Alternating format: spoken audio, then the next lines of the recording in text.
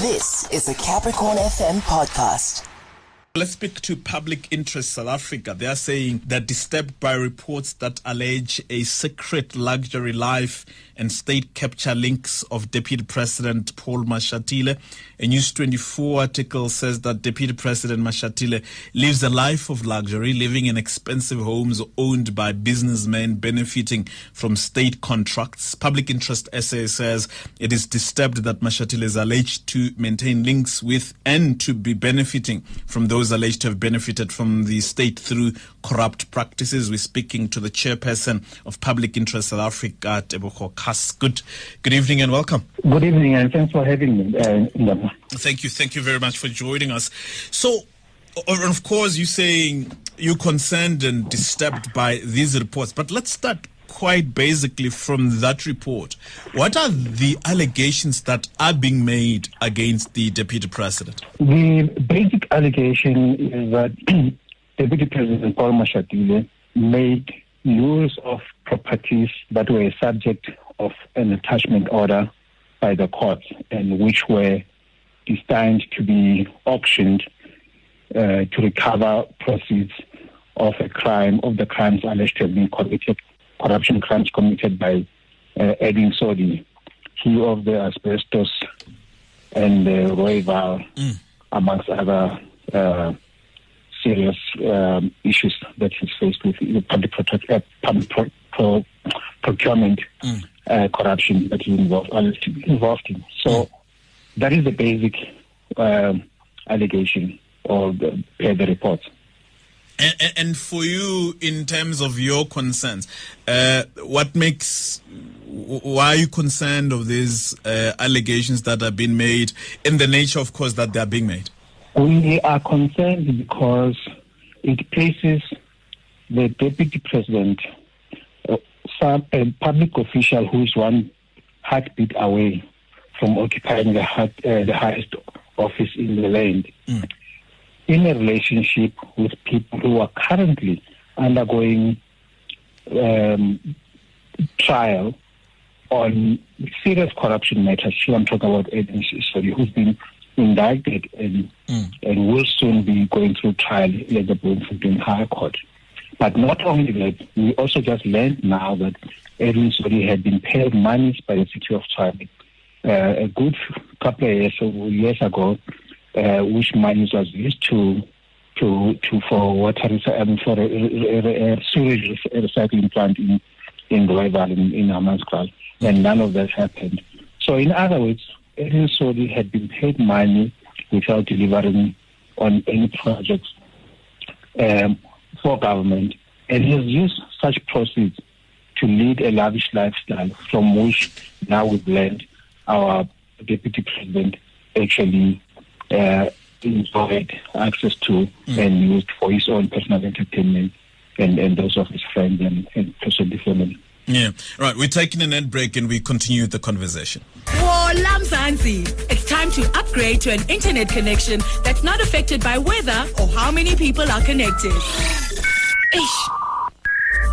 Switch to OpenServe Fiber and enjoy fast, reliable, uninterrupted internet connectivity. Download the OpenServe Connect app to find the best fiber deal. OpenServe. Get connected. Stay connected. Nghamula Chauke on Capricorn FM, Limpopo's hottest frequency. It's 20 minutes after 6 and we are looking at these reports coming from News 24 making allegations around links to the Deputy President of the country with some of those that got contracts from government.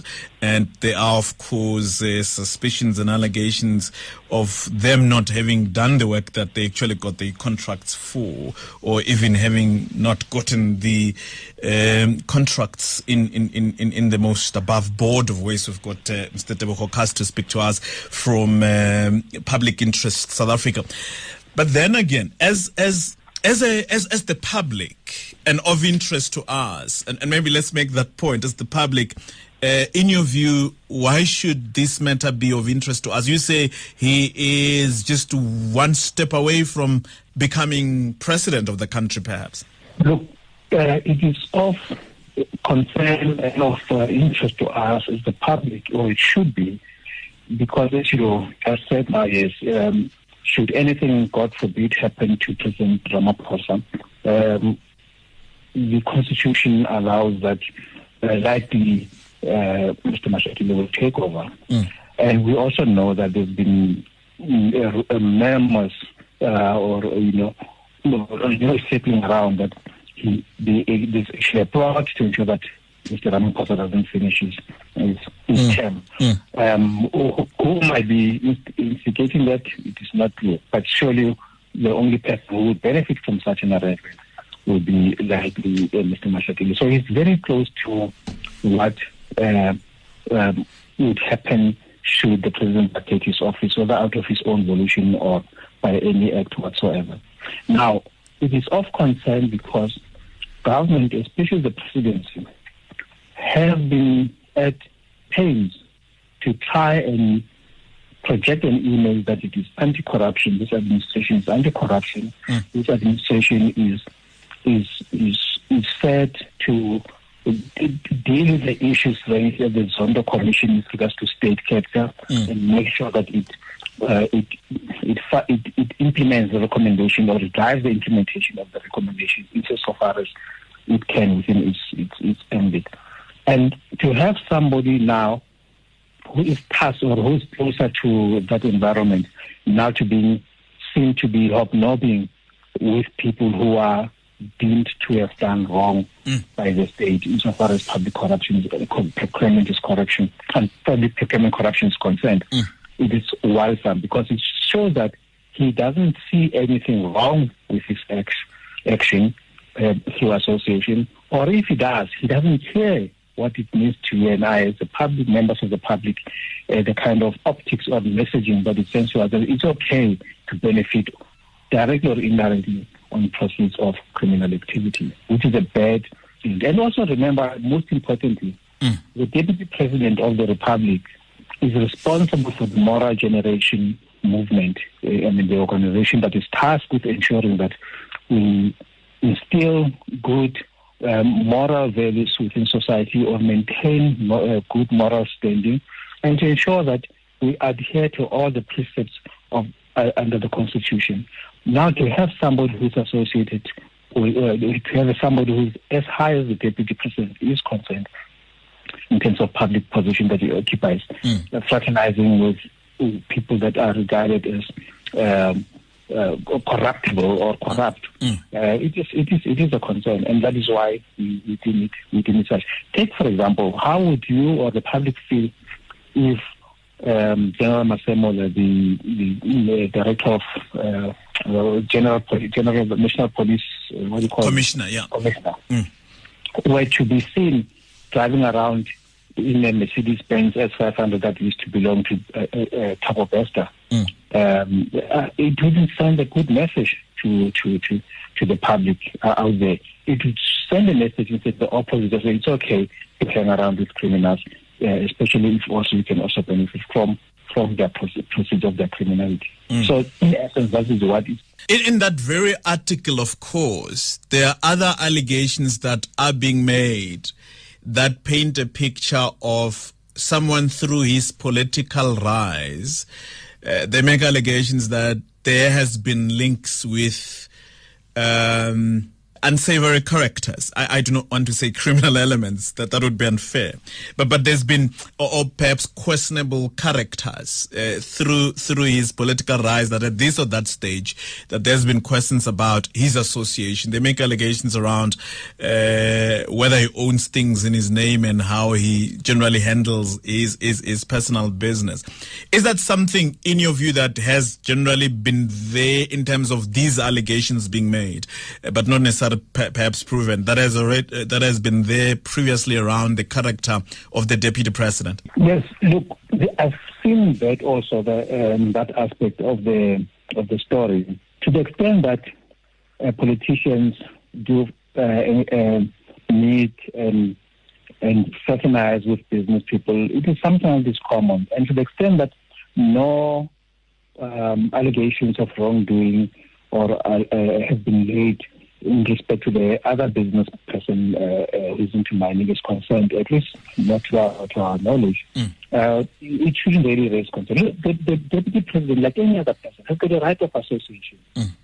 He can, and he's got the right of association, got the right to date whomever he wants, marry whomever he wants, how many times he wants. That's his own private life, and I don't think we are concerned about that. What we are concerned about is the fact that he is associating with people who are in the process of the criminal justice system. Here we talk about Soli. And he's not only associating, he's actually enjoying the benefits of what is largely criminal conduct or profits from criminal activity by Mr. Sodi, which is why the asset that is alleged to have been using in Cape Town was actually auctioned off and the proceeds turned over to the state, because it was the proceeds of court was deemed by the courts to have been proceeds of criminal activity. So that for me is the worry. That he associates with a businessman who's got a mine or who's down there. To the extent that there might be any criminals being identified, alleged, or even established, I don't think we should really be concerning ourselves much about that. But it is the fact that we are using an asset that has been deemed by the court that has been unlawfully attained. Right. And so there are, of course, already those that are saying these are political assassination of character. Because, as you said, there's great potential and possibility that he may be president. For a number of reasons, it's even there that the current president has his pala issues that can turn the tide any time, really. But then, what is your take on the possibility that this is an assassination of his character? It might very well be that those who leaked the information that made it possible for the story to come out have got an agenda, a political agenda against the Deputy President. It is common and it will be unheard of. But let's look at the marriage. Forget about the motive. Motive, good or bad, does not make for a bad case. In other words, you must look at the merits of what is being alleged and not the motive of why these allegations are surfacing. And to the extent that there might be some allegations that are born out of malice, we are able to disprove them and say, look, these allegations are malicious and there's only motivated by X, Y, and Z. But you can't say these are motivated by X, Y, and Z. But let's not look at the allegations, the merit of the merits thereof. So which is why we believe that all as the members of the public and explanation around this whole debacle. Yes, and I was going to ask, of course, around that part, that for you believe the remedy should be that he explains. For some time, up until there was the public protector and so on investigating the Pala matter, the public was saying President Ramaphosa owes us an explanation. For some time, people were saying President Zuma owes us an explanation. So there's been time in the country where the public has had questions of the leaders that explain this, explain that. So what is your take on the explanation? Do you see it forthcoming, or what do you anticipate may happen there? I don't know about President Ramaphosa, but I ask him to recall that he did address the matter publicly. He may not have satisfied all our answers, all our questions, because it's an ongoing investigation. But he has. He has subjected himself to all the investigative agencies that were, including the public protector, to release a report. So we imagine whatever is good for the goose must be good for the gander. In other words, what was expected and done of President Ramaphosa ought to be applied to the same kind of attitude and approach to the Deputy President insofar as these allegations are concerned. In other words, we support those who say perhaps the public protector ought to take a look into this and see if there may be any allegations of malfeasance or any allegations of improper conduct, including non-adherence of compliances with the declaration arrangements for parliamentarians or representatives Yeah. And the other point from when I was saying, recalling different stages where this leader or that leader were being asked by the public to explain this or that report, is perhaps going to the fact that it would be great for us as a country to have leaders that we have complete trust on, owing to the fact that there are very little or no dealings that are questionable or unanswered questions. In terms of even the leaders that we have, and for now we'll speak about from the governing ANC, what are the chances of us as a public having leaders that they stand to public scrutiny? Look, make no mistake, there are good men and women in the ANC, just as there are good men and women in any other political party. But let's talk about the ANC. It is worrisome, though, when you have somebody of the ilk of the Secretary General of the ANC coming out publicly and lambasting through his utterances at the Western Cape Conference over the weekend, lambasting the Chief Justice for having raised this issue of, say, Parliament or the National Assembly doesn't seem to be moving with pace to addressing the recommendations contained in the State Capture Report, which was just, it's a valid concern, which we ought to, as the public, also be concerned about. And it was proper for the Chief Justice to actually raise it. Remember, he was the one who was the chairperson of the Zondo report. Obviously, there must have been an expectation on his part that once I've handed this over, people are just going to work on it. But if you make the observation that he made, these are valid, because we don't see there haven't been any changes since the Zuma era insofar as how the National Assembly is conducting its affairs. And to the extent that we always saw the report being tabled, we haven't seen any. There's about, as reports go, up to 98 ANC, senior ANC politicians implicated in the Zondo report. You ask yourself, has any of those people been called to account? I'm not aware. Maybe they are.